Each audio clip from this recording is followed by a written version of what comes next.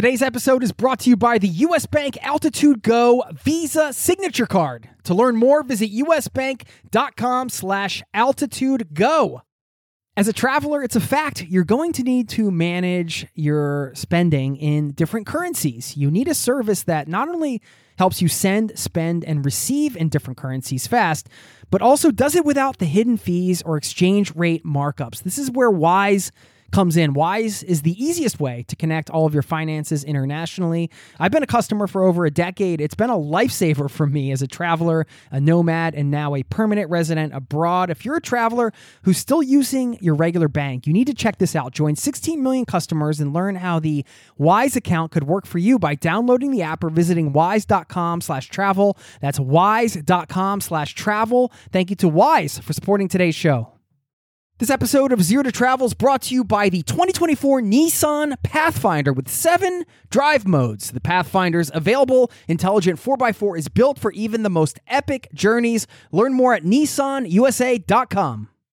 Are there still wild places out there on this crowded planet?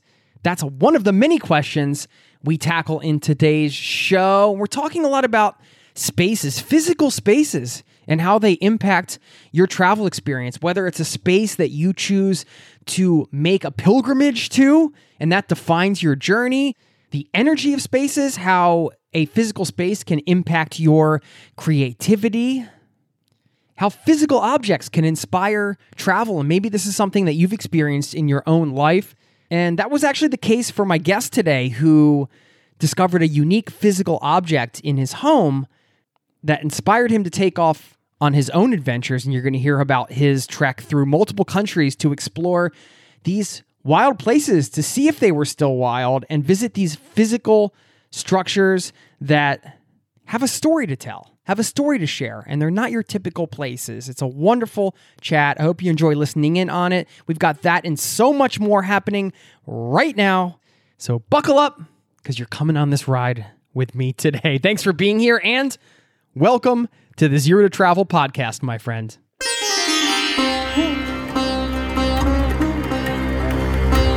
You're listening to the Zero to Travel podcast, where we explore exciting travel-based work, lifestyle, and business opportunities, helping you to achieve your wildest travel dreams.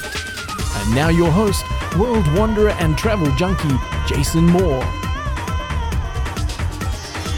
Hey there, it's Jason with ZeroToTravel.com. Welcome to the show, my friend. Thank you so very much for hanging out with me, letting me bring a little travel into your ears today. This is the show to help you travel the world on your terms, to fill your life with as much travel as you desire, no matter what your situation or experience. How you doing out there?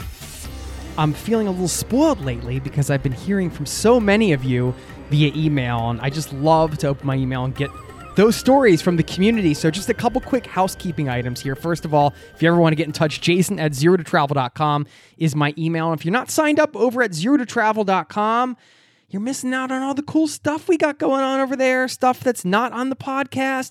Got some articles coming out on the Eurail Pass, round the world plane tickets. There's a whole bunch of stuff going on. The blog that you might not hear about if you're not on the email list. So get dialed in there, and I'll also send you a bonus audio file of 3 best ways to save money for travel. So sign up over there if you haven't done so. And second housekeeping item, if you are somebody who wants to be location independent, you want to take your work with you so you can travel anywhere, see the world, and earn an income while you're doing it, ideally doing something you enjoy, you should join us over at Location Indie. It's a community that I co-founded. I'm not sure if you've heard about it. Maybe you've heard me talk about it on the podcast before, but we're opening up next week. So I'll give you some dates at the time of this publication. It's going to be next week that the community opens, September 23rd through the 27th, 2019, locationindie.com. So you can get around other people that are doing the whole location independent thing. And you really got to surround yourself with the support for anything you want to do, travel or otherwise. So we've got a whole community for you if you're looking to become location independent. You need some help with that. You need some support. And also, if you already are location independent, we certainly have plenty of people in the community that are running successful businesses that are looking to connect with other people that are doing that as well. So plenty of opportunities to connect with people. And next year, an exciting thing happening. We're doing an adult summer camp because that's how we roll. We weren't going to do like a traditional conference, but we wanted to bring people together and do something really cool.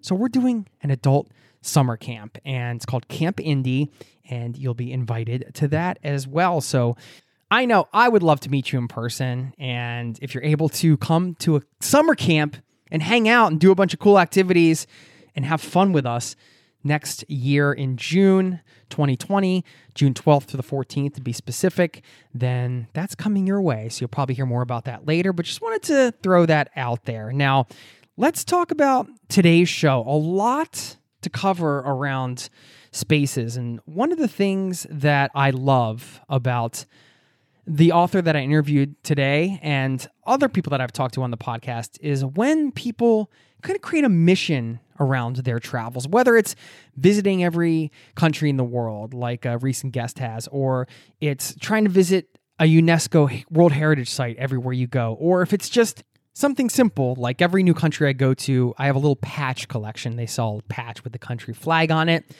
And I always go on a little mission to find that because it's a fun little thing. And it's not a big, overwhelming mission, but it's something to do. And I don't travel to countries just for the patch. That would be kind of lame. But I do love when people design their travels around a particular kind of goal, because it gives some structure to a trip and it makes it kind of fun. I love both styles of travel. I love these sort of open-ended, spontaneous, random travel. And it's also interesting to talk to people that have done these little mini missions with their travels. And that's certainly the case for my guest today, who wanted to visit these physical spaces and how these places that impacted him on an emotional level, the people that he was able to meet just through visiting these places. There's so much to this conversation and all the stuff I talked about at the top of the show. So I know you're going to dig it, and we're going to get to it in just a second. But I want to talk about how spaces can really change your travel experience. And this is a really clear, simple example, but you'll get what I mean in just a moment. Quickly, first, before I get into that, I want to thank Tortuga Backpacks for supporting today's show. zerototravel.com/Tortuga will take you to a page with the best backpacks out there, whether you're traveling for 3 weeks, 3 months, or 3 years. You're going to find the pack that's right for you. You've heard me talk about them before. I'm obsessed with these backpacks, and you get 10% off for being a Zero to Travel podcast listener just by entering the promo code TRAVEL when you check out. Just the word TRAVEL. When you check out, you're going to get 10% off any of those backpacks. This day pack that's made out of sailcloth, and my Outbreaker full-size pack. So I have the Outbreaker day pack and the full-size pack. Such a deadly combination for travel. I should say lively. Deadly might scare people, but just the right amount of pockets, the right amount of amenities, I guess, that you would need within a backpack, but very minimal and easy to travel with. So check them out. Got the holidays coming up, so get a gift for yourself or another traveler. zerototravel.com/Tortuga. Promo code TRAVEL, just the word travel, will get you 10% off anything you order over there. Now, a quick, easy example of how spaces can impact your travel experience. If you think about the solo traveler, booking accommodations, we all generally have to stay somewhere. And even if you're not staying in a place where there's a roof over your head, I mean, I remember one time being on the Cinque Terre coast in the Italian Riviera and just meeting a bunch of people, drinking some wine, hanging out by the cliffs over the Mediterranean, and just thinking, hey, why am I going to sleep in this stuffy hostel room? It's a little bit of a dumpy hostel at that time, when I can just sleep right here on this trail. So I remember just laying down and basically after the party, just going to sleep outside, waking up the next day. That's the ultimate view right there that I had. And that was a big physical space change from where I was staying at the hostel. So stuffy room versus, fresh air outdoors and just being in nature. Definitely waking up in a different vibe, right? There's no question about it.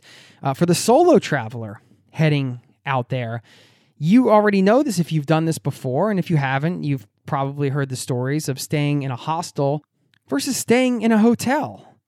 Two places with a bed and a roof, but two dramatically different experiences for the traveler. One gives you a much easier ability to connect and cultivate relationships in a common room in a hostel where there's a bunch of travelers sitting around talking, maybe playing cards, maybe too many on their cell phones nowadays. I don't know. But versus a business hotel, say, or a nice hotel where a lot of business travelers are going, and they're kind of caught up in their own work. They're in and out, even if there's a lot of tourists there. And hotels, generally, you've been to hotels. I mean, how many people are talking to the people in the room next door, come and knock on their door? Hey, what are you up to? What are you doing tonight? It doesn't usually happen at hotels. So we can see in these simple examples how spaces can dramatically change our travel experience, can impact our decisions, our mood, all kinds of stuff. And I was really interested in exploring this topic with Dan, my guest today, when he reached out, because he wrote an incredible book called Outpost, and you'll hear about it in the show, so I'm not going to spoil too much for you, but he visited a bunch of unique places all over the world and talked about some of these things around physical spaces and, of course, the people he meets along the way and all the things that come with any great adventure. And one of the predominant themes, something that I don't think about too often, is how places have a story to tell. And I was reflecting on this just before recording this introduction with you and thinking about some of the places I've been. For example, the Dachau concentration camp and the heaviness in the air and the sadness and the grief and the suffering. You can feel it just walking around there. You can really feel it. And the Crazy House in Dalat, Vietnam. It's this, I don't know if you've ever heard of it. You can Google it, but it's exactly what it says it is. It's a crazy house that this woman had a vision for, this surreal, bizarre guest house that she then created, which is the opposite of everything else that's around that area. And this is in the central highlands of Vietnam. It's, to me, telling the story of somebody who has an artistic vision and is not afraid to bring it to life. And that in itself is inspiring. Just seeing a structure like that inspires me to be more creative, to put myself out there. So there's these emotions, these things around these structures that can impact you in a very visceral, emotional way, and even as a physical way. You can certainly have physical reactions. I definitely had physical reactions going and visiting the concentration camp. And all these places that I'm talking about gave me physical as well as emotional reactions of various kinds. And it's just something I haven't thought about too much, and I was excited to engage in this conversation so we could explore it a bit. So here's my conversation with Dan. I hope you enjoy it. And on the other side, stick around because I'm going to share one of my favorite wild places on planet Earth and give a shout out to one of you beautiful souls in the Zero to Travel community. Enjoy listening in on this conversation. I will see you on the other side, my friend.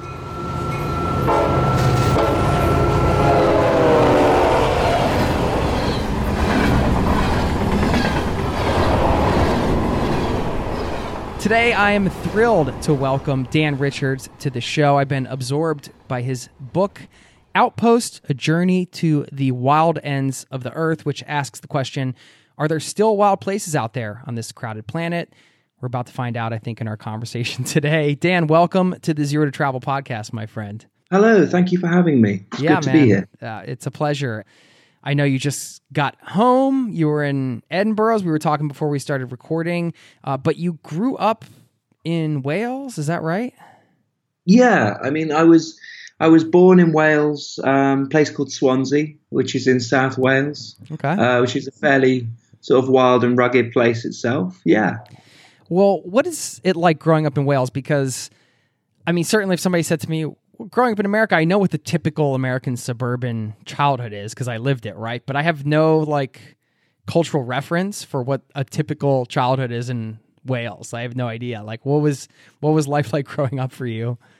Well, it was, I was born into quite an interesting family. My mum worked in the NHS, so she was worked at Swansea General Hospital. So she was doing that when she was quite young. And my dad was a teacher, but before I was born, he'd been quite a sort of enthusiastic climber, and he'd been on a number of expeditions all over the world to the high Arctic, which is where I kind of begin the book, talking about that. But in terms of my childhood, I guess, so I was born in this place, and then fairly rapidly we moved. So I was in South Wales for a bit, and then my parents moved to an island, a Greek island called Spetsis, where my dad was engaged to build a sort of working replica of Jason and the Argonauts' boat, the Really? Argo. Yeah, What? because it's that sort of crazy family. Yeah, so we were there for a bit, and then we moved back to the UK after about 6 months, a year, and then I grew up in Bristol, and Bristol is in the southwest of the UK. It's very near South Wales. It's quite an arty place. It had a big port.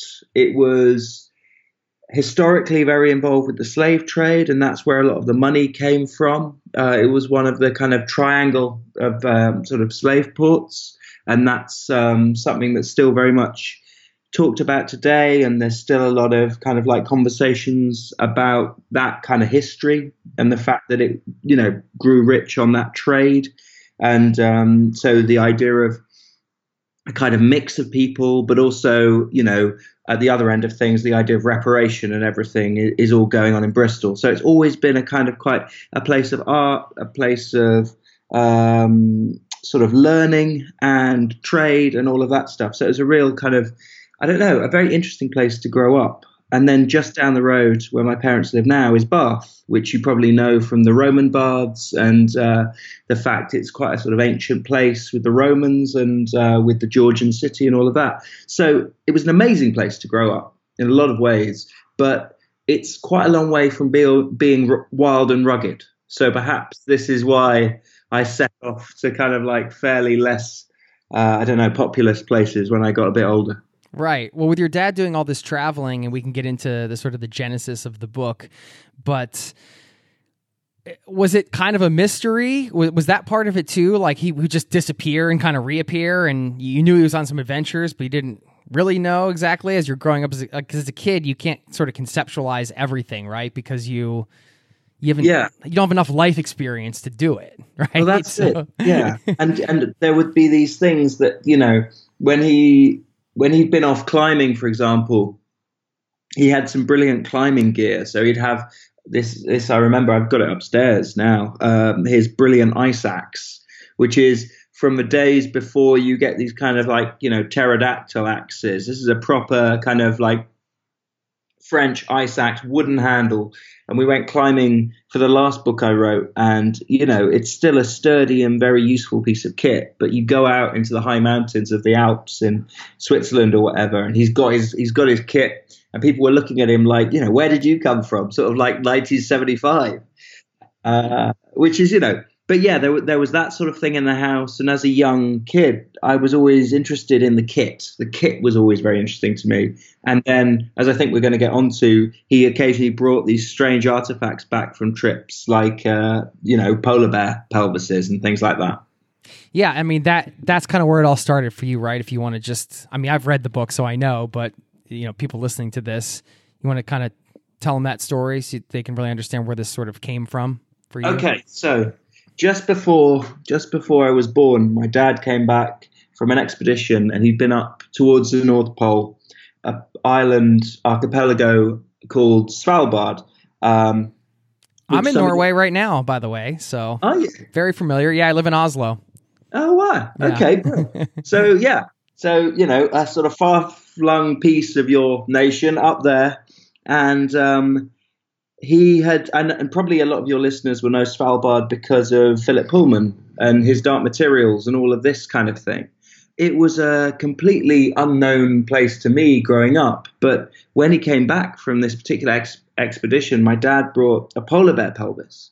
No one's quite sure how he brought this back. But it's not something you can like stick in your carry-on luggage, right? I mean, well, exactly, yeah. And even in the early 80s, you know, there were customs, there were scanners and things. But anyway, he got this thing back in his kit, and I imagine that he got it back by putting it in the smelliest bag, because famously, when climbers wanted to, you know, smuggle anything, they would just put it in the bag with all the unwashed climbing kit, and anybody opening that bag would immediately close it. Whatever was in it, they'd just close it. Right. Yeah, that makes sense. I can see that.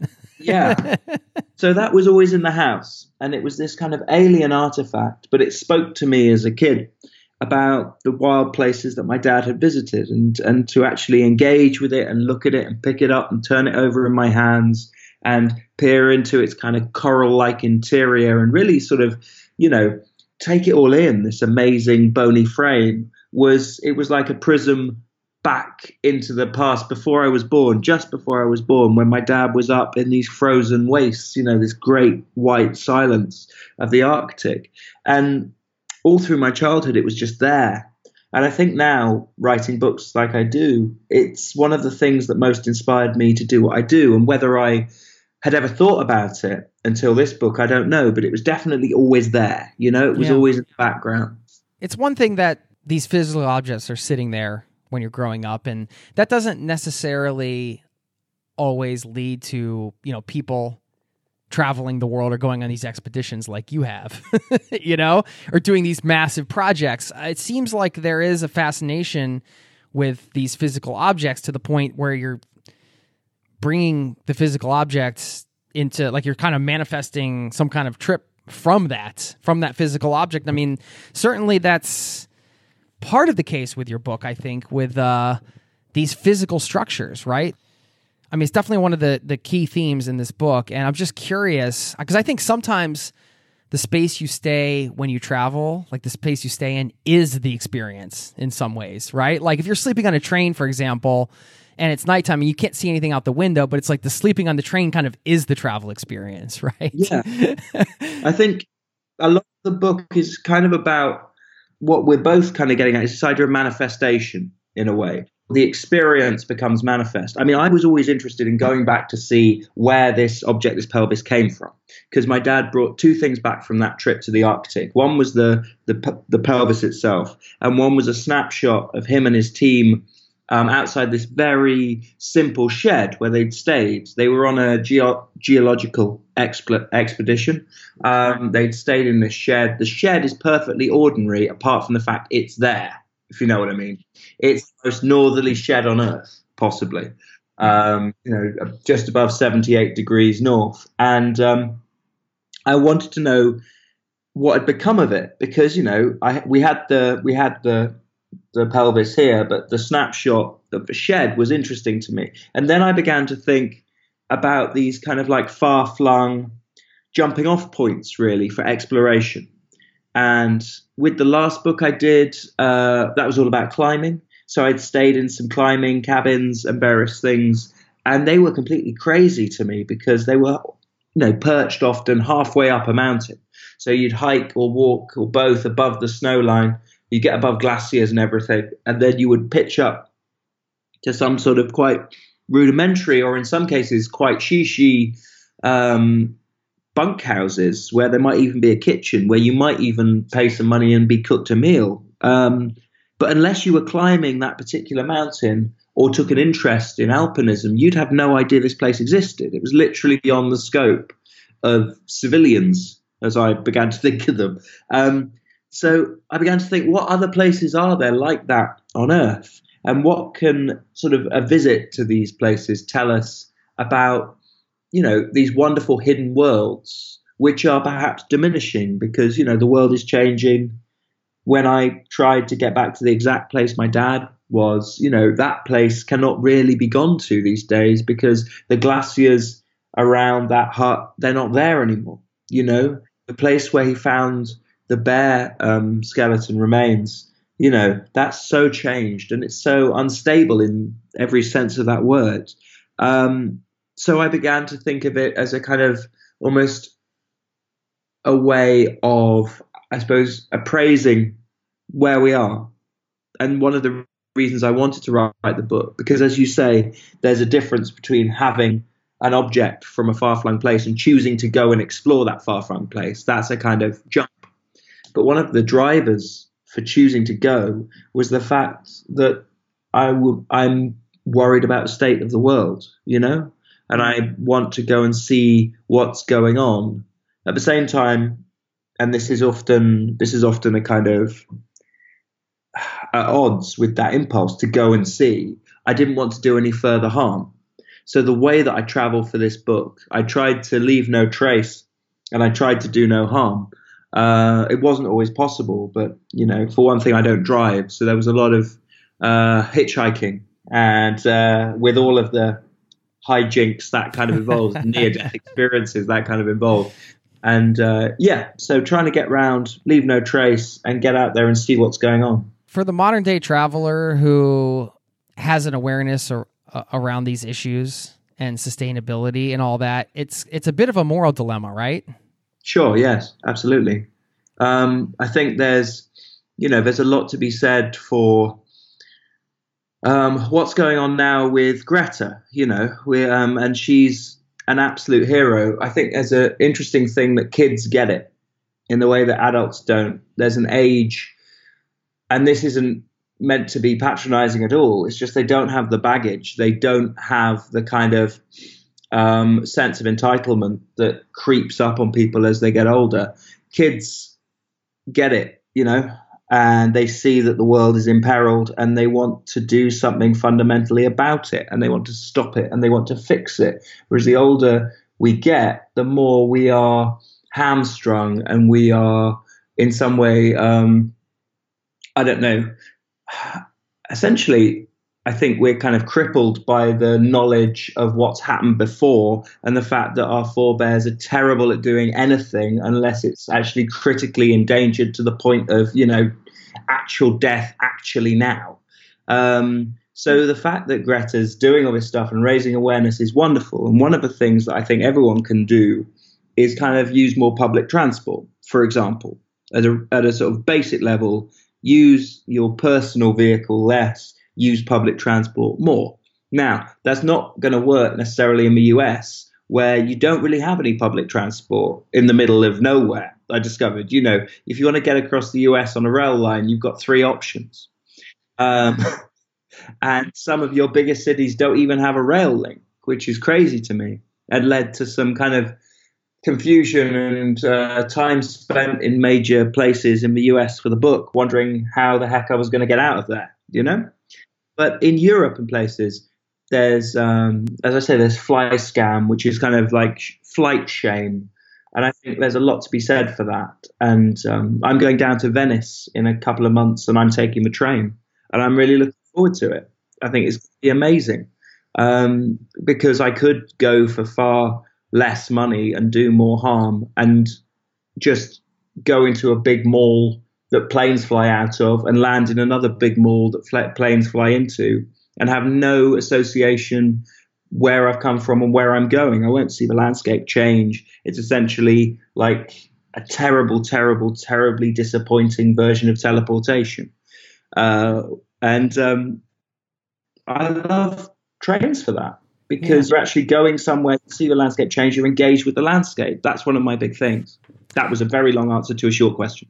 No, that's great. I mean, this is an important topic, and you mentioned the flight shaming and the flea scum, they call it in Norway, which is, I think, sort of originated in Scandinavia as a trend. I'm not sure if anybody's going to argue it started here or there, but the overall point was that people are starting to frown upon these sort of, like in Scandinavia, a popular thing to do is to fly to the south of Spain, and get some sun, because there isn't a lot of sun here.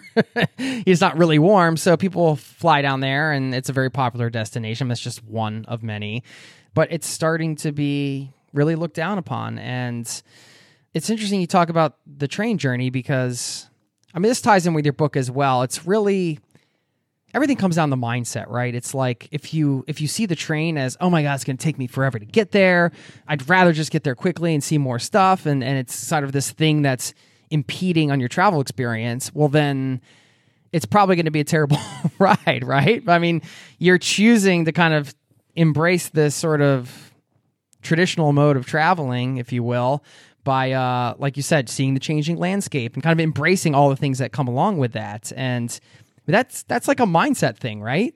Yeah. I think it goes back to why one travels in the first place. I think there's a very modern attitude that you travel somewhere, so the goal is the place you're going, and then you juice that, you do that, it's done, you get exactly out of it what you want, no more, no less, and then you go home. And my attitude to travel is different to that. I perhaps want to go somewhere and I see then, okay, what's an interesting way I can get there? What can I see along the way? Is there anywhere I can stop off? And maybe there is something that I want to do or someone that I want to see at the other end. But I also am aware that, plans go awry and things change. And hey, I might find something interesting en route. And so I kind of factor in that actually I'm going on an adventure rather than going on some sort of very prescriptive trip as if it's all business, Because some of the best things in the book came out of meeting strangers. And I think when you're traveling, in a public sphere, in a public way, and you say, it's a traditional way of travel. And I think that's good. But I think in the old days, there was an acknowledgement you couldn't go everywhere on your horse. You couldn't walk everywhere. And so, the plane has just taken over from the train as the kind of like go-to method. But I don't think it's any less sort of relevant. And now we've got trains that are so fast that they're genuinely, when you factor in all the hassle of airports, it's as quick. In fact, it's quicker to go from London to Paris, for example, by train than it is to fly. And it's quicker, I think, to get to Germany from France, from Paris than it is to fly. So if you just sort of like think about that rather than having flight, for example, as the default, if you just think about it, not you, but, everyone, if we just consider it, then suddenly it kind of like, and it ceases to be a kind of sort of, I don't know, eccentric thought, but a kind of genuine alternative that people would, consider. And obviously the prices have got to come down and all of that. But in the next 20 years, I wouldn't be surprised with the, cost of everything going up if trains don't become, you get a new golden age for it. I am a big fan of them, but at the same time, I think it just makes total sense. And there's but the fact that there weren't that many in America led to the hitchhiking episodes, which were great for the book, because I discovered that what's terrible in life is generally very good in a book. That's a really good philosophy. yeah. Again, I've embraced it. It's true. I'm trying to fight it. Just embrace it. So when I got down to Utah, I went to see this kind of experimental Mars base that they had in the desert of Utah, and I got a bus from Salt Lake City down to a place called Green River, and then I realized I had another 100 kilometers or something to go. So I started to try and hitchhike. And in the book, I describe it as being like Hugh Grant stumbled onto the set of No Country for Old Men. I was fundamentally out of my depth and ended up having a series of near misses of various sorts. But, I'm still here to tell the tale. And it was an excellent adventure. And I wouldn't necessarily recommend that. But actually, getting into these strange places without a ready escape route, it really does sort of like make you feel alive. Yeah, do you feel comfortable in that situation? Like more comfortable, I'd say, than the average person, or is it just that? Is it kind of like, the thrill of that gets you excited, or are you kind of like, oh, I'm in it here. This is not a good situation, but I got to do what I got to do to get out. I guess a bit of everything. I'm not a masochist. I don't really want to, I do want to genuinely get out of it. Yeah. But because there are those masochists out there that are like, put me in this terrible situation. Yeah. Exactly. I've never felt more alive than in the jaws of death. Right. I'm not quite that bad.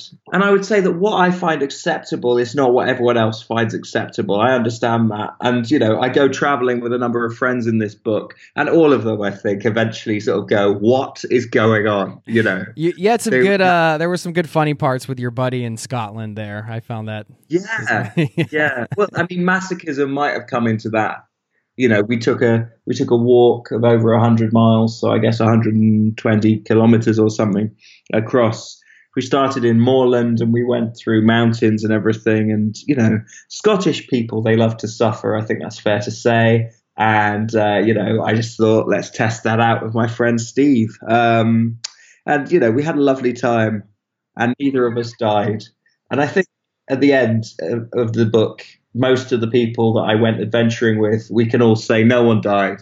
And in the end, we'd probably consider it a success. And we're still talking. So that's a success in my book. Yeah. Well, when you haven't died and you're finished the trip, then that's when you go to the pub and you can have all the laughs, right? Oh, gosh, yeah. Yeah. And we discovered on that Scottish trip, we actually ran into this brilliant psychologist lady who was telling me about the 3 types of fun. Yes, I love this. I'm glad you brought this up. This is brilliant.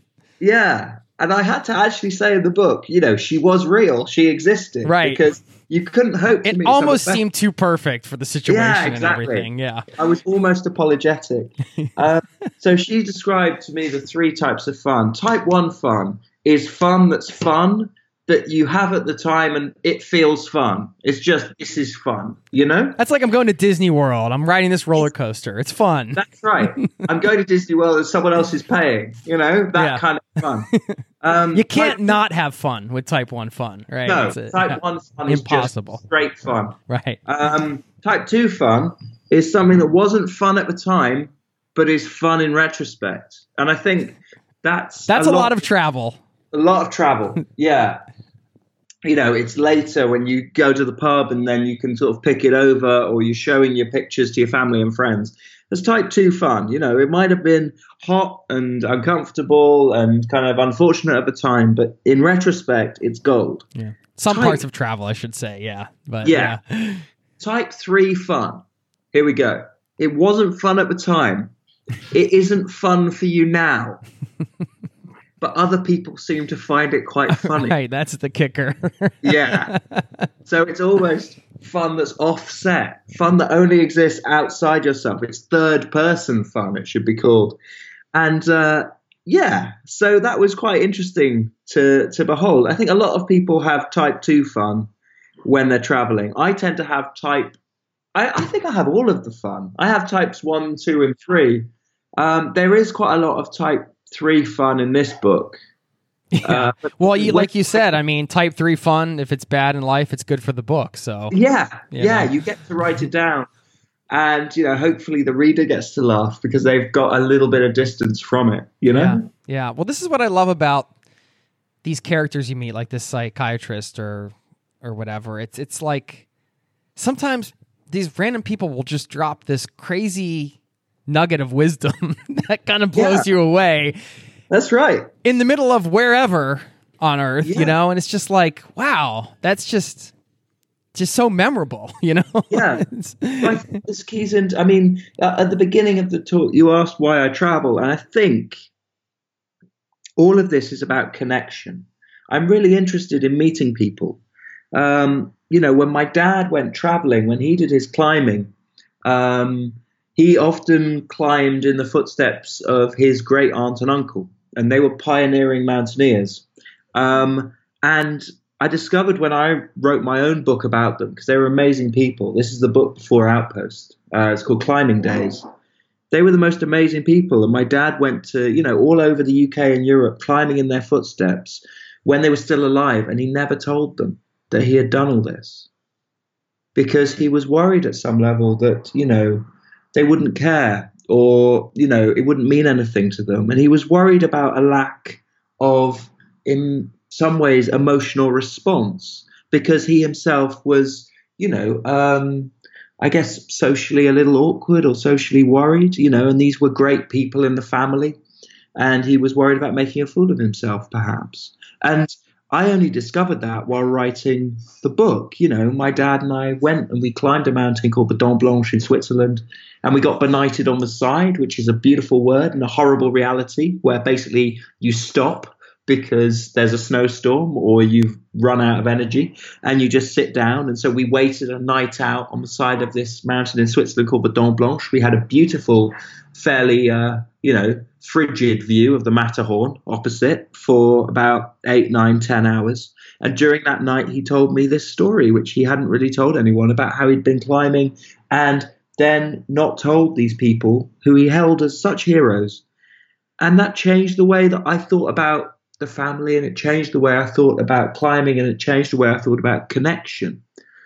And that book really became then the story not only of these relatives of mine, but also about my dad, and also about the way people talk to each other or don't, and the lengths we will go to to make a connection, whether or not other people know it.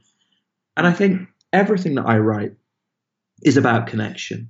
This book, in a way, is about reconnecting with that polar bear pelvis and the wonder I felt as a child, or visiting places that have always fascinated me. So I go to a lighthouse in the North Atlantic Sea because lighthouses were always these incredibly powerful and exciting, structures for me growing up as a kid. And I go to Jack Kerouac's fire lookout in Desolation Peak in Washington State in the North Cascades. Because growing up, I loved Kerouac's writing and, I loved his adventures. And here was somewhere that meant a lot to him and he wrote about many times. And, so there's a bit of a laundry list, a bit of a bucket list about the book. From my point of view, I wanted lots of different outposts that in many ways embodied the idea both of kind of wilderness, but also connection. They all were important to different groups of people at different times. Obviously, a lighthouse is very important to any sailors on the sea. And, a particular shrine in Japan is very important if you, are a follower of the Shinto religion and it's been there 1,000 years. And Kerouac, had this real experience, this real kind of, his stint as a fire lookout was a really important time in his life. And so to go around and kind of unpack all these things, that became the kind of, I guess, the sort of center of the book, this idea of the connection. The wilderness and the connection, as you mentioned, outpost and connection, this is like a yin-yang type of situation, right? And you have a quote in the book. It's funny because you kind of have a take on Kerouac and some of his writing as it related to Desolation Peak and the supposed peace and serenity he found that he was never really able to capture in his life. But one of the quotes you said, quote, Kerouac is like constantly oscillating between a desire for companionship and an equal and opposite need for solitude. I'm wondering if that resonates with you as an individual. Yes, hugely. It's very much the sort of, it's the human condition, I think, in a lot of ways. People need their space. At the same time, they want this connection. But also from my personal point of view as being a writer, you can't write in company, really, and I'm sure a lot of your listeners, you yourself, a lot of what we do when we have to be clear and get our thoughts down on paper or just, understand what we mean, what we think, you need time and you need personal space to do that. But, I know I'm not great on my own. I get sort of fairly sort of miserable if I'm on my own for a concerted period of time. I don't have this kind of like Zen ability to sort of make my own entertainment all of the time. I can do that quite a lot, but I'm less good at it than I would wish. But I think the fact I know that is because I've spent time, on my own, and it's not always gone well. But in retrospect, I love it. But at the time, it can be a bit of a kind of... It's type 2 fun. It's type 2 fun. Exactly. No, I'm slightly envious of, one of the places you go in is in Iceland, where you really get out into the wilderness and... you go to a place like that and you see, say, somebody like running a farm or a homestead out there in the middle of nowhere. And I'm slightly envious of those people. Like if they're truly out there and at peace, I'm like, you are a Zen master, because I would be going a bit crazy, I think, after a period of time. Sure. I was on Radio 4, the BBC, a couple of months ago with the most amazing lady, an Icelandic shepherdess who runs a big farm with lots and lots of sheep on it on her own. And she was called Haida. And one of the most, she was a brilliant lady and very charismatic, but she didn't say a lot, She was very considered. And I think that's one of the great things about Icelandic people, where they weigh their words and they're very lyrical and they manage to say a lot with a very few words. Whereas I feel myself flailing about all the time, but they seem very considered and very settled and very happy in their landscape, this amazing, changeable landscape. And they have this very ancient connection with their nature, because I suppose if you're on an island and you are sat on top of a lot of volcanoes, and at the same time you're sat on this great sort of Atlantic ridge. So the whole place is moving and it's changeable. They have the most brilliant sort of wry, humorous relationship with their world. And that was wonderful to witness and be a part of.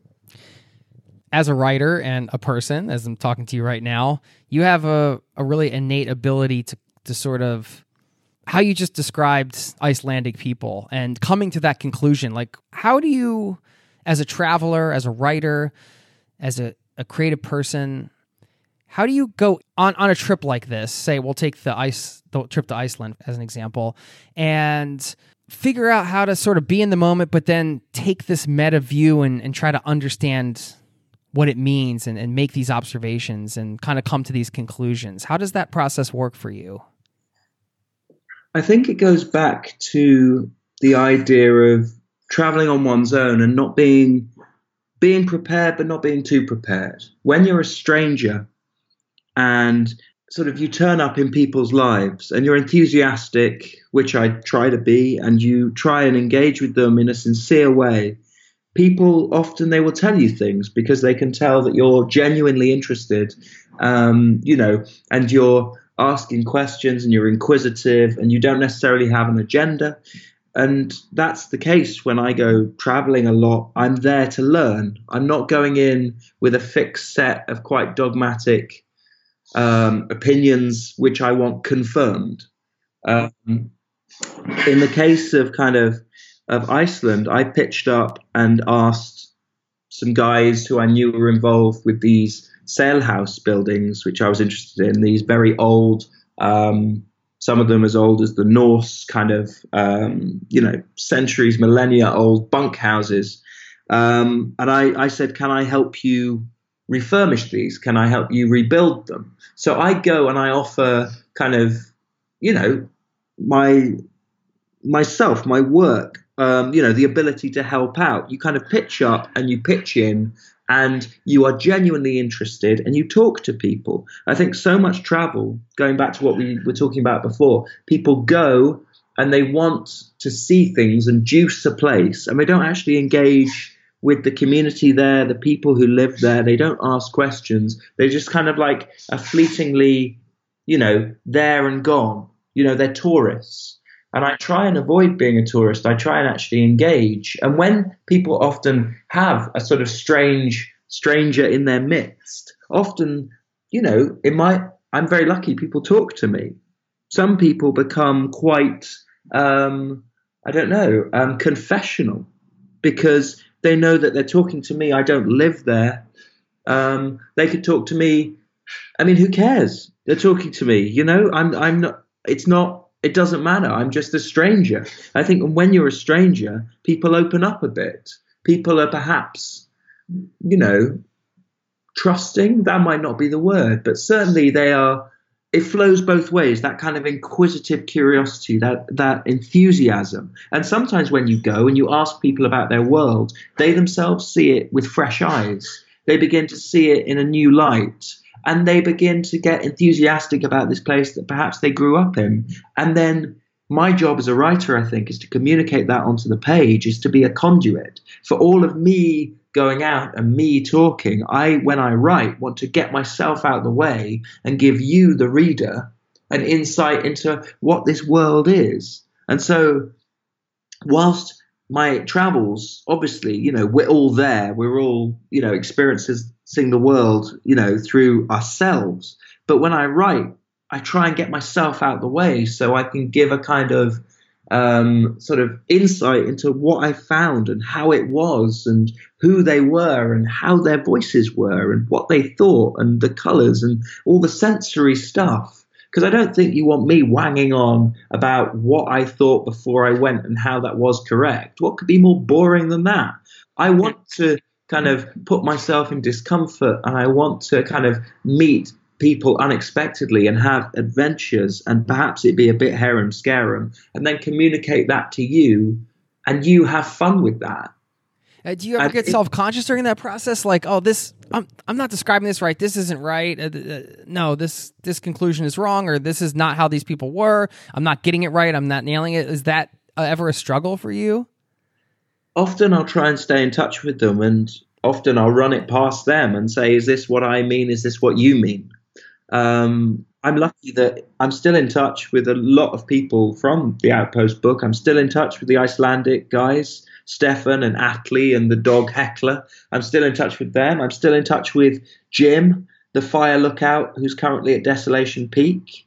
All of these people, because I think often also, rather than a fleeting thing, because if you're a tourist, it's fundamentally a fleeting thing. You go, you see, you leave, you know? If you actually engage, you go, you engage, you remain in touch. I think that's the difference between traveling for me and tourism. You actually, leave something of yourself behind in a good way, in as much as you've made an impression and you stay in touch. And, if you do that well, and if you do that sincerely, often people say, come back, Whereas if you're a tourist, they don't have the opportunity to say, come back. They say, enjoy the next place you're going.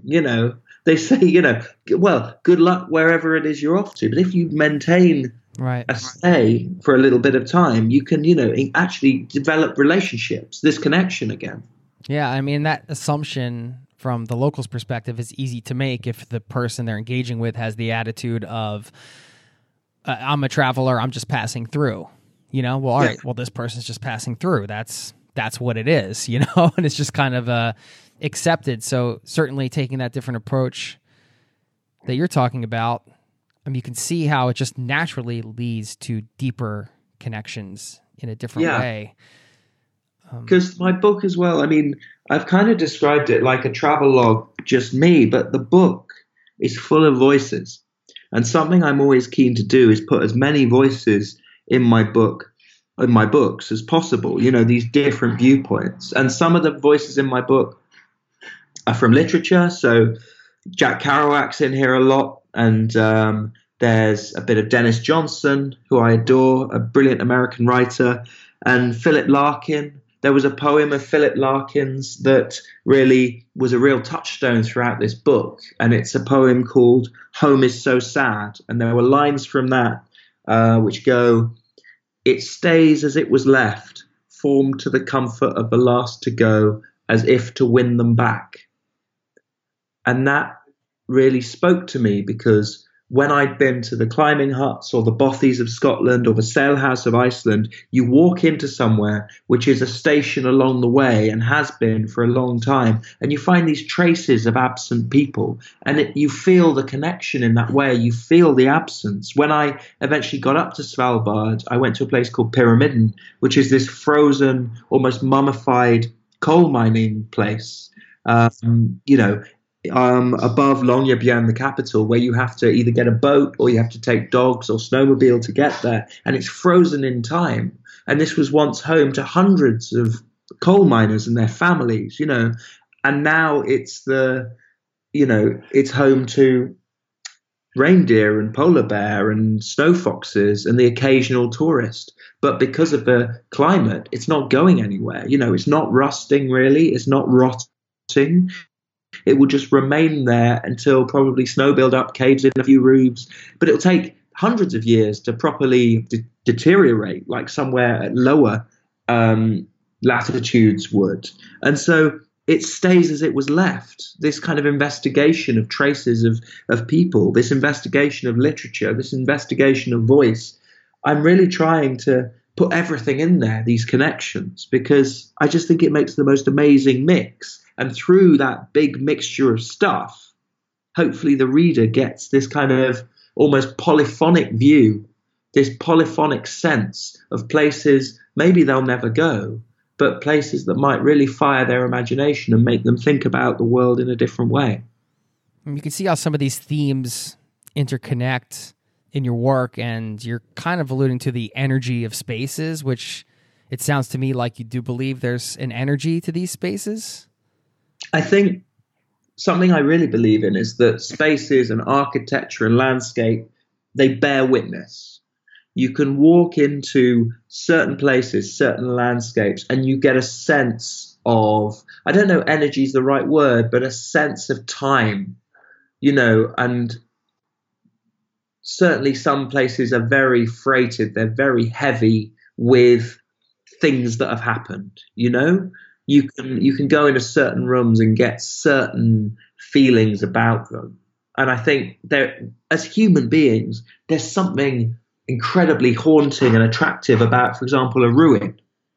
There's something very interesting to us about an abandoned space. And I think that's through us. And so I'm interested in that. I'm interested in this story of, because we're all aware, I think we can all picture Scott's hut in Antarctica. Captain Scott went out there, was going to the South Pole, and he has this hut, and he's going with all of these men to try and race Amundsen to the pole. But they're all gone. Even the ones who made it home, they're all gone now, but the hut remains. The hut is the witness.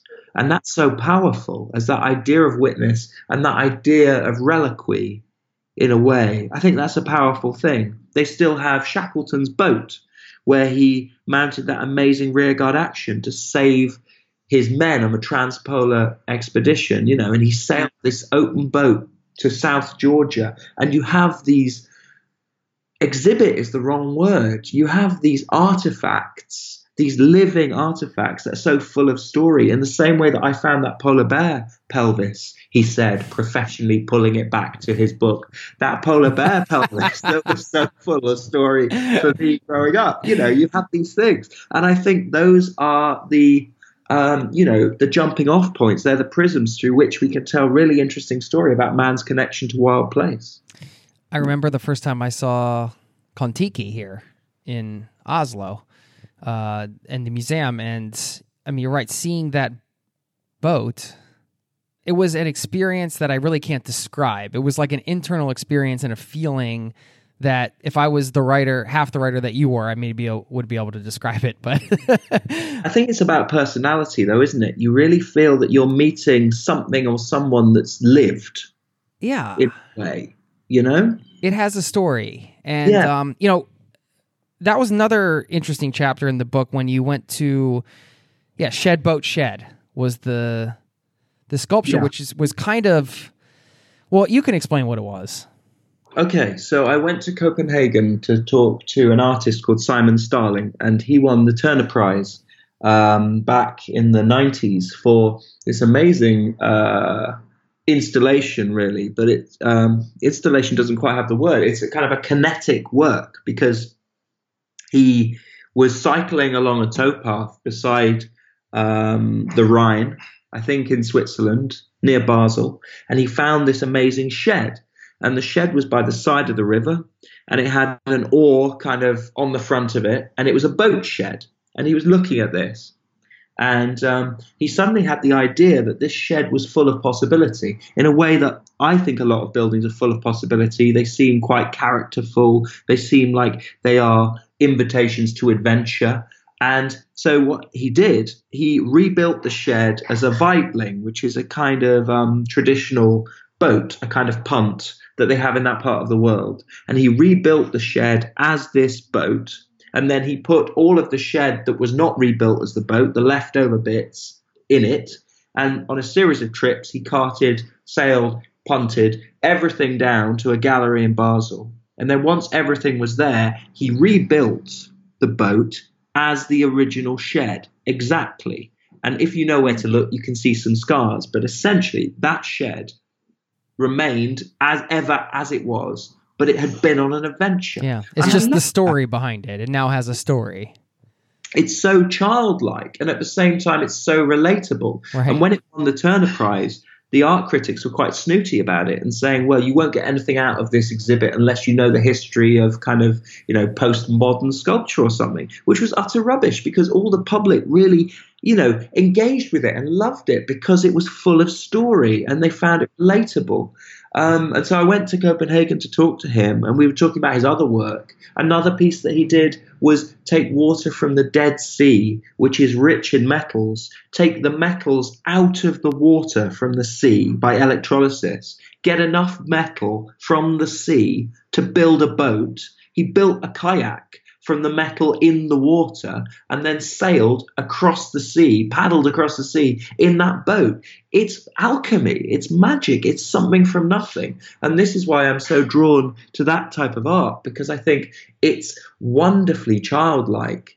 And it's really a sort of a way of suspending belief in that way. I think travel does that.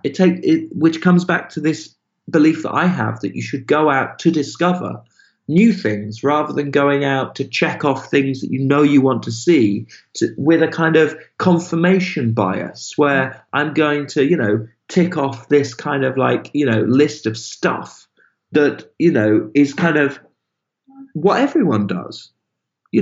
People come and they see Bath, where I am at the moment, where my parents live, and what do? They come and see the Roman baths. Maybe they go to the Jane Austen Museum, and in the same weekend, they will probably do Stonehenge.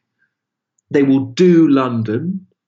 Maybe they'll do Cardiff, which is the capital of Wales, and then they'll probably go and do Edinburgh. But they've seen nothing of the UK. They've just, got this strange list of what everyone does, and it becomes a self-fulfilling prophecy that this is what everyone does. Right, this is the loop. Yeah, exactly. I mean, you could take Simon's work as an example. I mean, just the fact that he had this awareness to do this and to actually not just have the idea and then kind of pass through, but to actually do it. I mean, I think that's what's the most inspiring part for me, to have a big idea and then to execute it. Yeah. On that level, just because, oh, that's going to be a magical, cool thing to do, or I'm just fascinated by this idea and I'm going to do it. And, he didn't know he was going to win this prize and, have these accolades and everything. It sounded like to me, it was just something within him that spoke to him in some way. I find that inspiring. Art for art's sake. And I think that's a good enough. I'm a big believer in art for art's sake, and I'm a big believer in kind of education for education's sake. People shouldn't be reading books because they think they're good for them. They should be kind of like reading everything because they're interested in that way. People shouldn't, to bring it on to what we're talking about, I don't think people should be traveling in order to tick things off. People should travel for the joy of travel and the possibility of unexpected things happening to them. I think a lot of people are afraid of the unexpected, but actually it's the unexpected that gives us a kind of better understanding of the world we live in. If you only talk to people you'll miss out on communicating and, connecting with a lot of interesting people. And I think people are risk averse in that way, and they're quite conservative perhaps about what they do. They stick to their kind of the thing they've always done. And perhaps I am an extreme example of this, but I am fascinated with things I don't know. I'm fascinated with putting myself in a slightly sort of uncomfortable position, in as much as I want to sort of engage with things beyond my scope of knowledge. And I think that's such a healthy, good thing to do, to take risks in that way, to engage from a point of happy, quite affable ignorance. I don't want to know things I already know. I mean, is that a lot of the motivation for a book like this? When you come up with this framework and you say, okay, well, maybe it's also a pretty good excuse to travel to some cool places too, right?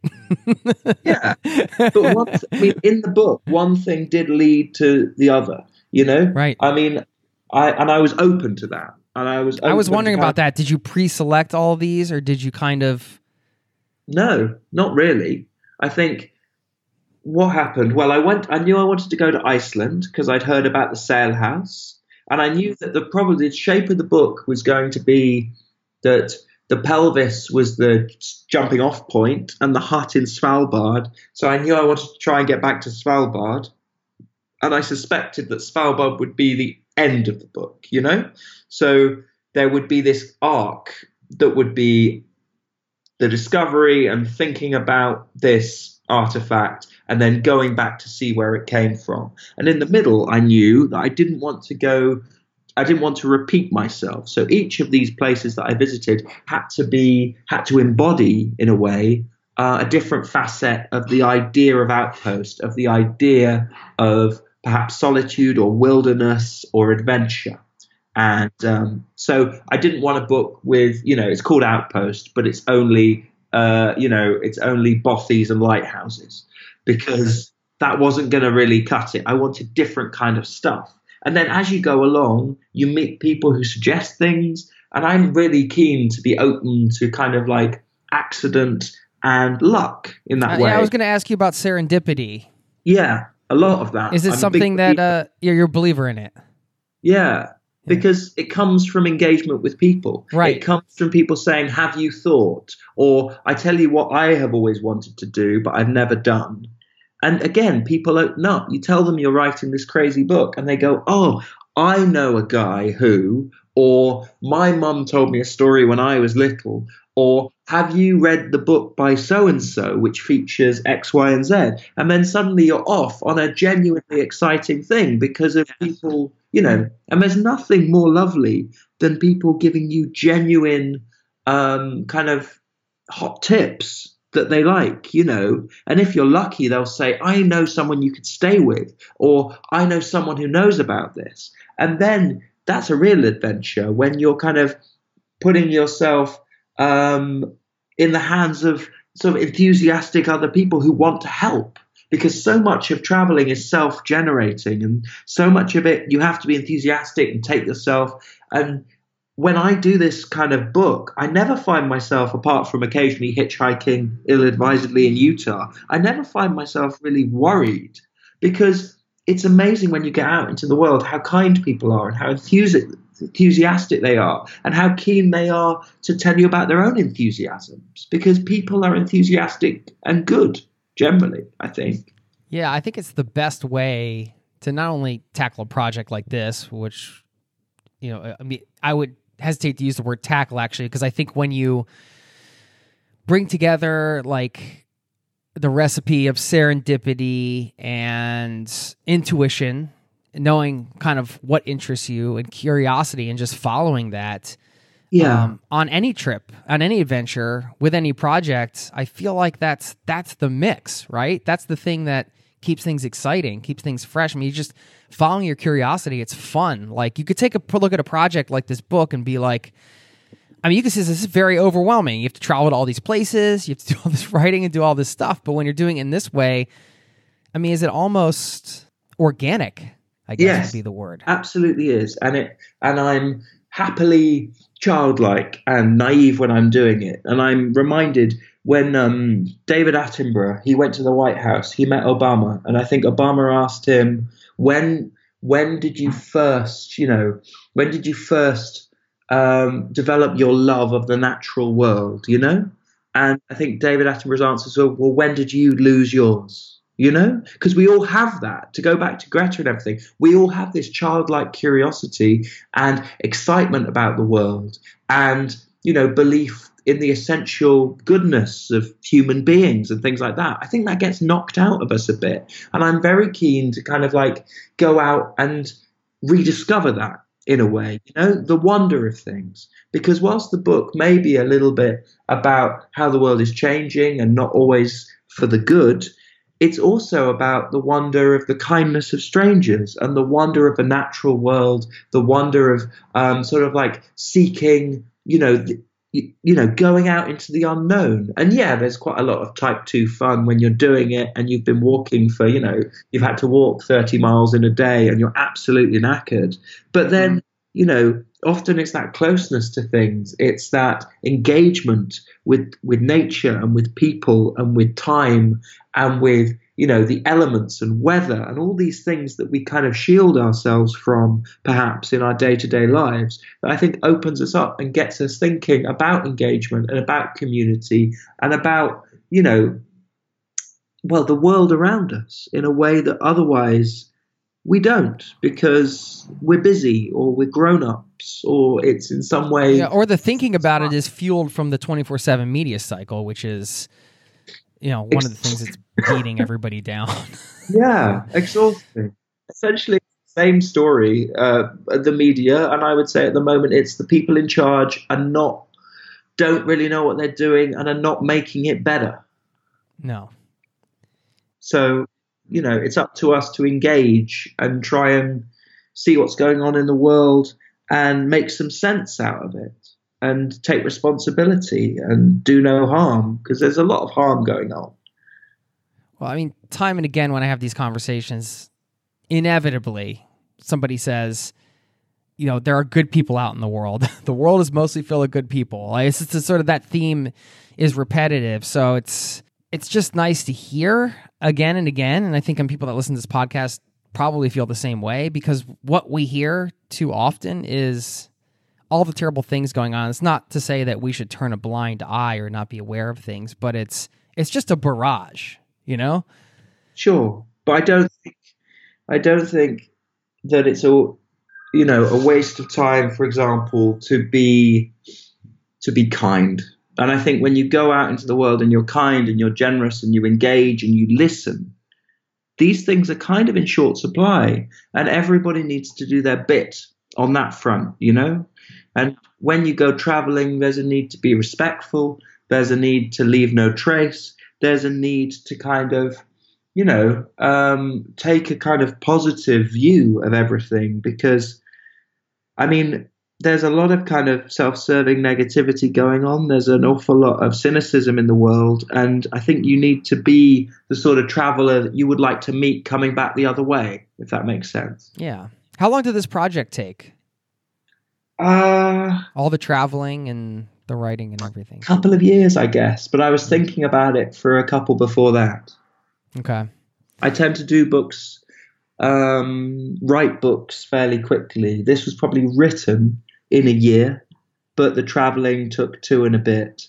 And I take a lot of notes as I go, and I'm old school. I use pens and pencils in books, and I take pictures, and I take recordings. Yeah, there you I got my pen and pencil, right? Actually, just my pen, but yeah. Yeah, I think the analog world has a lot going for it. The analog world is a nice place to be. I've had a sick fantasy, or maybe not so sick fantasy, of just throwing my smartphone into the fjord, but I keep finding that I need it for things. It hasn't happened yet. Another benefit of having a big project like this is when you're traveling, like you said before, you're getting in touch with people on the ground. People are saying, oh, you're doing this thing? That's cool. You should go here. You should talk to this person. Having some kind of mission or some kind of overall project going on while you're seeing the world, I have found can be really extremely helpful in opening up doors and conversations that might not have happened. And it sounds like, that was your experience as well. Yeah, really. It really is the case. And also, I think, talking to people from outside your country, outside your culture, that's massively reassuring in a way. I love that. I think travel is really good for your mental health, to get out of your little bubble where we all live, your town, your nation, and go and have a look at the world, and actually recognize your place in the world and all of that stuff, and the interrelatedness of everything, all of these connections, a lot of which are quite analog. One of the reasons I think I stay in touch with so many people is I write them letters. Of course we all write emails and send texts and things like that, but who doesn't love to get a letter, Dan? Well, exactly, it's the best. Yeah, right? Well, exactly. Yeah, of course. Don't worry, I'll send you a letter. I see what it's. No, I wasn't hinting at that. I just recently read an article about Instagram geotagging ruining pristine spots. What do you think of all that? Yeah, I think that it's one thing to actually geotag it yourself. It's quite another when sort of like, technology does it for you. I think it's quite terrifying that no one could be anywhere without someone knowing where they are. And I tend to sort of turn my phone off when I go traveling and just use it as a camera and a watch. because I'm too disorganized to have a watch. I would lose that. And I don't really want a bulky camera. So I just take my phone and I use it as those two, and I'm happily off grid. I think there's a kind of paranoia that comes in that's equal, sort of, it's twofold. One's a paranoia that you're constantly being sort of in some way monitored. And the other is the paranoia that if you turn the thing off, this phone that we've all come to rely upon, you're causing panic to other people, that because people need to know where you are. Right. How am I going to get in touch with you? Well, exactly, which is often very lovely. You're not. Yeah, exactly. What if I need you? And I think there's a power, and it's kind of, if you're going away for a week and you say, well, I'm just not going to be in touch, you can't reach me. That's quite freeing in a lot of ways. I mean, obviously, if you're going mountaineering up something fairly deadly, then, it's probably quite sensible to take a phone that works. But at the same time, if you're just going off into a wild place, why would you want to take, this bleepy box that's kind of just going to make, life more difficult and create more problems than it solves? It's kind of amazing how quickly it went from sort of being this, I don't know. I mean, I'm older, I guess, so people that are younger that are listening to this are like, this is just the way it's always been.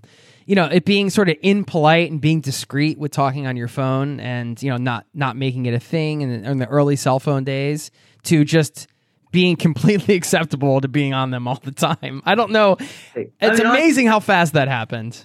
I'm absolutely boggled that there's any coverage in these places anyway. I love the fact that when I went into the middle of Utah and the middle of the Cascade Mountains in Washington State and the middle of Iceland, there was no coverage. It was not a problem. It was delightful. It took the whole decision making out of my hands. I was like, well, there is no coverage. Great. But then, weirdly, you'd be in the middle of nowhere. You'd be several miles, several hours from the nearest, town. And suddenly you'd be like, there's one bar of reception on my phone. How the hell is this happening? So it gets you. But I do think that phones have, with the endorphin rush of getting a like and getting a text and getting a, whatever, it's fundamentally rewired our brains now, where we kind of like don't realize how addicted we are. And travel, another, benefit of travel is it can be a way of going nicely cold turkey on all of this stuff and just kind of like existing without it. And I think that's another good thing for the old mental health thing, to just be on your own and have a nice bit of silence, because silence is one of the most endangered things on earth, I think. There's so much noise. There's so much chatter. Well, yeah, you could take a place like Desolation Peak. I mean, with the Outpost, this is sort of forcing you to get off the grid, like you said, and kind of leave the technology behind and giving you the space to be silent and to think, I suppose. I mean, and I imagine, at least it seems from the book and also you being an author, that some of the writing sheds, some of the famous writing sheds or creative spaces that some authors have used, like I think you referenced Roald Dahl. Hope I'm pronouncing that. Yeah, Roald Dahl. And Dylan Thomas. Yeah, Dylan Thomas. Virginia Woolf had one. I mean, I think my theory about this, the fact that many artists and craftsmen and writers and musicians, they have these bolt holes that they go and they work in. You've imported a bit of kind of Spartan space and quiet and simplicity into your working life. Because, even at the time when Virginia Woolf was writing or Dylan Thomas was writing, they may not have had the internet, or they may not even have phones, but they certainly had kids and they had partners and they had, distraction. So one of my favorite quotes about writing is that in order to write clearly, you have to think clearly. Otherwise, it's pretty much impossible. And I think this idea of a clearinghouse for the mind, and there's sort of a bit of, clarity, silence, all of these things that we perhaps take for granted. But then if you think about the last time you experienced real silence, or you were not bothered, you were not disturbed by other people, it would be a matter of at most hours. It wouldn't have been days, would it? It wouldn't have been a week. But that used to be our life. as human beings. Very recently, that used to be the situation. And now we are hardwired to look at our phone, I think, what is it, every 2 minutes sometimes? That's the way the brain has gone. And you begin to panic at the thought, not you, but, people begin to panic at the thought of turning the thing off. And that, to me, is a bit dark. And we can do without that. I mean, I'm aware of it, and I still have a problem with it sometimes. And I have the same philosophy, and I know it's bad. And sometimes you get caught in these bad habit loops where you might be on it, and it's just it's a terrible feeling. And I think there's a difference between choosing to engage and something having rewired your brain so you engage. Subconsciously doing it all the time. It's about choice in that way. And I should say, obviously, that listening to a podcast is a good thing to do in that particular situation, because you can turn, it onto airplane mode and still listen to a podcast. So I think podcasts are possibly the way forward for all of this. Yeah. One for the podcasters. Absolutely. Just a couple more things, because I'm kind of gone over our time, but I have a lot of questions, and I like having these conversations, and I'm enjoying this. So I hope that's okay. Creativity for you in a space, we talked about the writing sheds. Do you find certain spaces to be a source of some particular type of creativity that you can harness, or and maybe you have this own space for yourself in your own life, or it's just certain types of spaces? You mentioned these outposts. Was there a theme running through how you felt at the various outposts you visit? I'm just curious about your thoughts around this.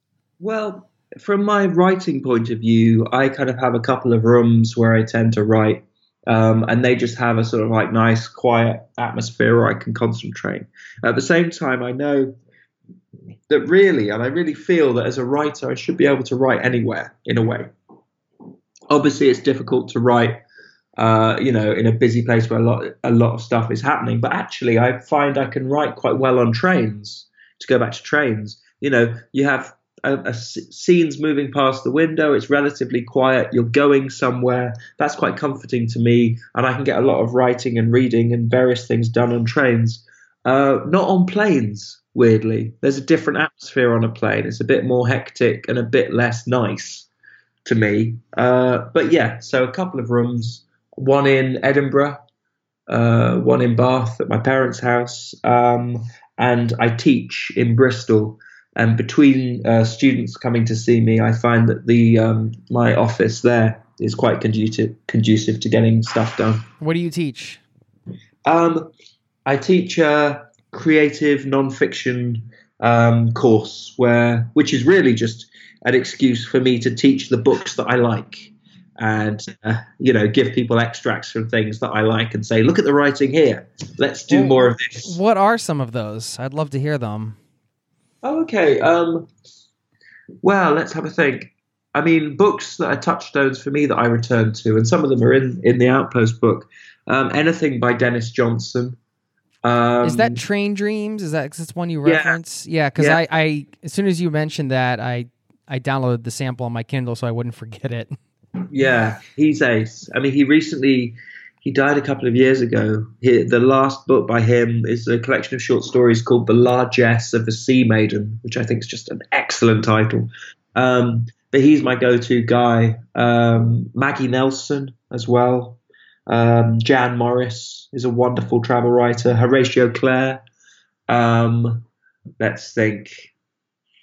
And Lavinia Greenlaw is a wonderful poet. She has done a book about William Morris's writings and diaries when he visited Iceland.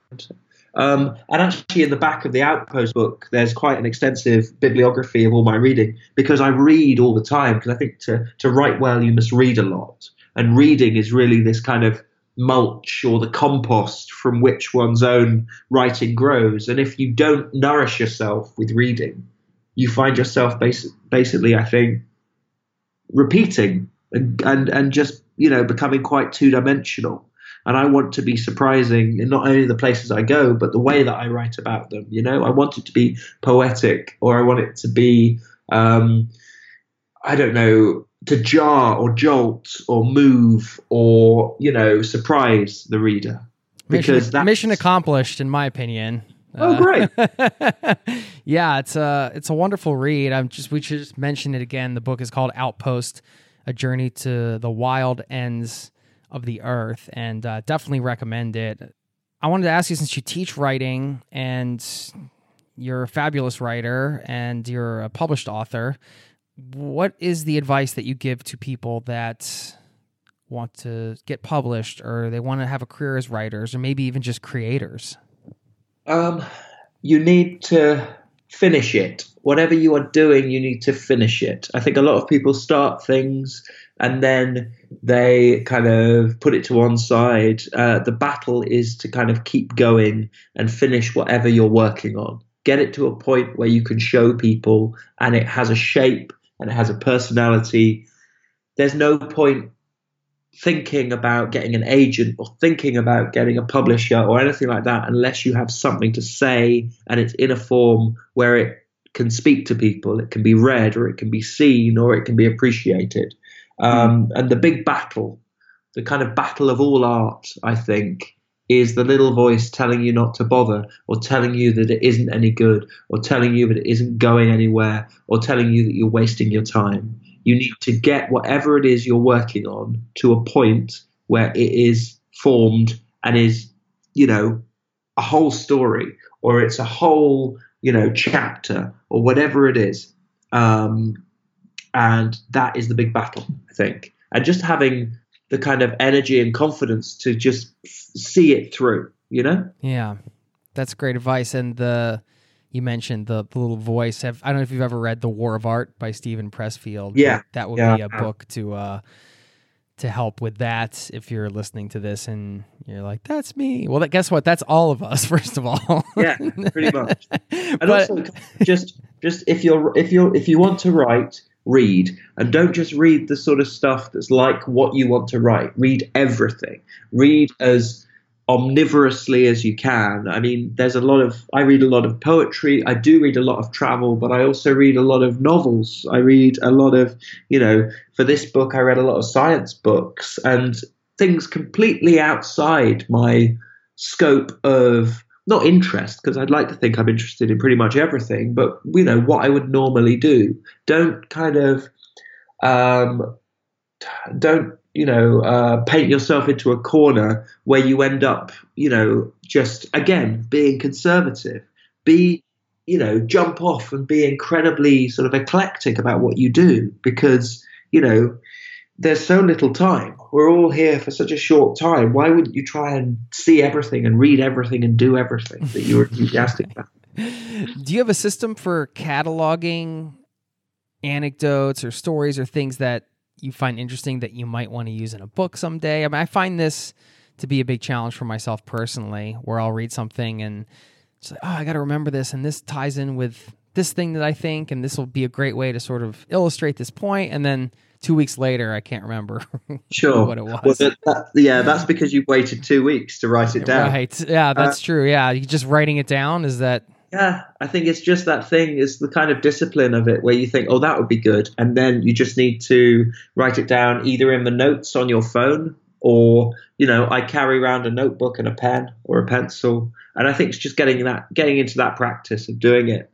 But as you say, I've written a couple of books now. I've written 4 books. So I'm kind of into that habit. It's just forming these habits, be it a habit of sitting down at the end of a day and writing a couple of 100 words, whether you want to or not. I think a lot of people make the mistake of thinking they only write when they're, they have the kind of the creative spark or whatever. Yeah. Yeah. But, there's a wonderful quote by Picasso, and he said, inspiration does exist, but it must find you working. Yeah. So you must, but if I only ever wrote when I was inspired, I'd never write, Right. You've got to get with it. It's work. Right? It's work, yeah. You've got to take it seriously, and you've got to do it. I'm always inspired the first 2 minutes, and then 10 minutes later, when the document's still blank, I start to get a little uninspired and discouraged. Well, you say that, but You're good at other things. Clearly, in that case, you have this wonderful podcast, and you're connecting. That's the thing. You've got your people who are your subscribers, and all of that. You're doing something. Well, I'm doing something here. I don't know. We're having a great conversation. I know that, and that's why I've been hesitant to let you go. But I guess I should here. If that's okay, I've got to have my dinner in a minute. Okay, I'm sorry about that. I have one more question. The other outposts that you want to visit that you haven't made it to yet? Sure. Well, yeah. I'd love to go to Scott's Hut in the Antarctic. I think that would be amazing. There's St Kilda, which is an island in the Irish Sea, which was used, I think it was used in was it The Last Jedi? It was that one. It was Luke Skywalker's. Oh, yeah. Okay. Yeah. I'm quite interested in that. I think that's an amazing place that's been home to pilgrims and poets and various things for years, a long time. I'd love to go to South Georgia, where Shackleton got to with his rearguard action for the Transpolar. Where else do I want to go? I mean, I'd love to go. I've never been to New Zealand, and I know that there are a number of islands off the coast of New Zealand with amazing lighthouses. Similarly with Iceland, there are lighthouses around there. I'd love to go to Sri Lanka. That's somewhere that I'm very interested in going. And the tip of Argentina, which is very interesting from the sort of Patagonian point of view of kind of this meeting of two seas and a meeting of two climates. I'd love to go down there. I mean, I feel that, I could go on for a good 15 minutes. There's a lot of places in the world I'd love to go. But also, one of the places I'd really like to go isn't really a place. There's lots of journeys I'd like to make. So I'd love to go on the Trans-Siberian Railway from, through Russia to Japan. That's a big ambition of mine, and see the landscape change and kind of see the world. Yeah, well, that's, an awesome bucket list. Yeah, I think through the lens of the outposts, it's interesting because trying to seek out these more wild places, like you said, add to the journey itself just to get there. And some of the destinations, as we mentioned in the book, Iceland, you're in the U.S., Scotland, France, Japan, just name a few, Norway. So definitely recommend it. And am I missing any websites you have or anything? If you want to share anything, now's the time. But I'm on Twitter. So I'm on Twitter as Dan_Zepp, ZEP. And I've got, music is very important to kind of the writing process and everything. And I've put a couple of kind of Spotify playlists up there of music that I heard while traveling for the book and music that I listened to while writing the book. So if people want to go and check that out, I also do a bit of writing for various magazines and they're all kind of detailed on there as well. But I think Twitter is the place to find me. That's great, man. I really enjoyed our conversation today. I hope we get to do another one over a beer somewhere in person or something. Let me know if you come through Norway again. I will. Well, thank you very much for having me on. I appreciate your time and good luck with everything. Cheers. Okay, take care. Bye-bye. Bye-bye.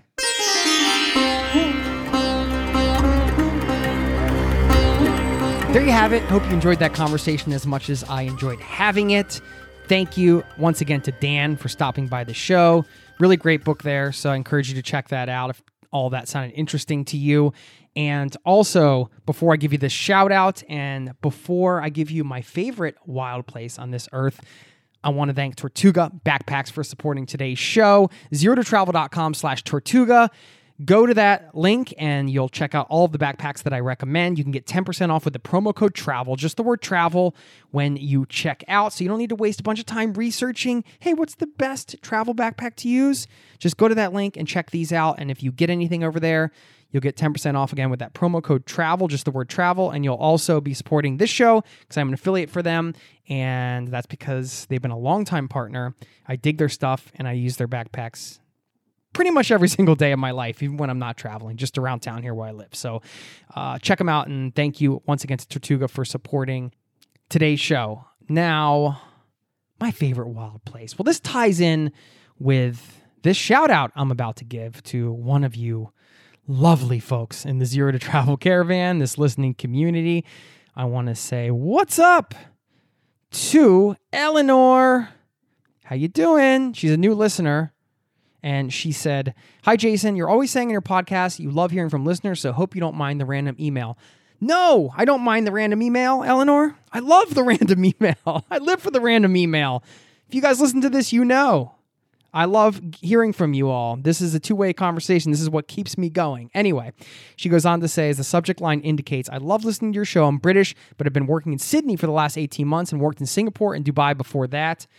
Managed to get a fair bit of travel in that time, though you're always constrained by how much leave you have. Turns out we are very spoiled in the UK. You mentioned in your last podcast you had trekked Patagonia. My ultimate hope dream is to take roughly a year off and travel both New Zealand, somewhere I still tragically haven't made it to, and South America, and hiking in Patagonia is at the top of my list. Have you done any in-depth podcasts about this experience, or are you planning to? Looks like there's quite a bit of prep, traveling around, booking campsites, and so on. Thanks a lot. Look forward to the next episode. Thank you, Eleanor. And funny you mention, because my favorite wild place that I've been, and maybe it's not so wild in the sense that you're not going to see tourists there, although certainly if you get into the backcountry and far enough, anywhere, you're not going to see as many tourists, but is Patagonia, particularly Argentinian Patagonia. It's just wild because it looks wild. The land looks wild. Everything about that area feels wild to me and a bit untamed. You can just see trees that are windblown that just have been for years or decades, or maybe even centuries in some cases. I'm not sure.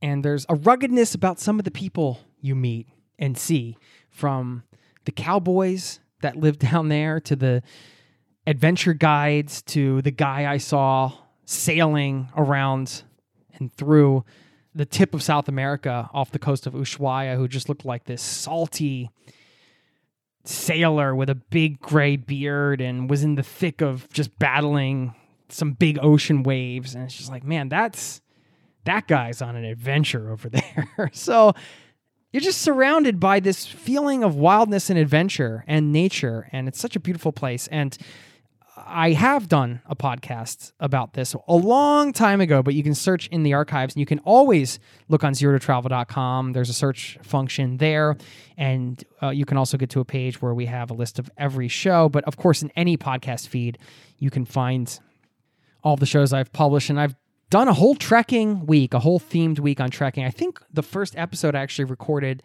as a solo show, what I wasn't used to recording on my own. I often do interviews and I really enjoy those dialogues, but sometimes I do shows that are just me, and I've done some of those, and if you've been listening for a while, you know that.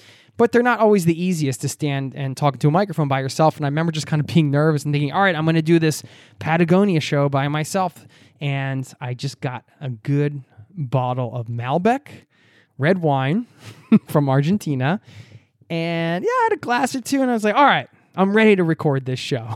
So you can find that in the archives, Eleanor, and certainly a lot of tips in that particular episode about trekking in Patagonia, one of my favorite wild places on Earth. What's one of your favorite wild places on Earth? Hit me on email, jason@zerototravel.com. Hit me on Twitter @zerototravel. Let me know what wild means to you. Let me know what places have impacted you, what physical spaces or destinations have impacted you in some of the ways we discussed today. Would love to hear from you. And on that note, before I let you go, I'm going to leave you with a quote, and it's a beautiful one from Henry David Thoreau. He said, "We need the tonic of wildness. At the same time that we are earnest to explore and learn all things, we require that all things be mysterious and unexplorable, that land and sea be indefinitely wild, unsurveyed and unfathomed by us because unfathomable. We can never have enough of nature." Thanks again for listening, and I will see you next time, my friends. Have a great day wherever you are. Cheers. This podcast has been brought to you by zerototravel.com. Ideas and advice to make your travel dreams a reality.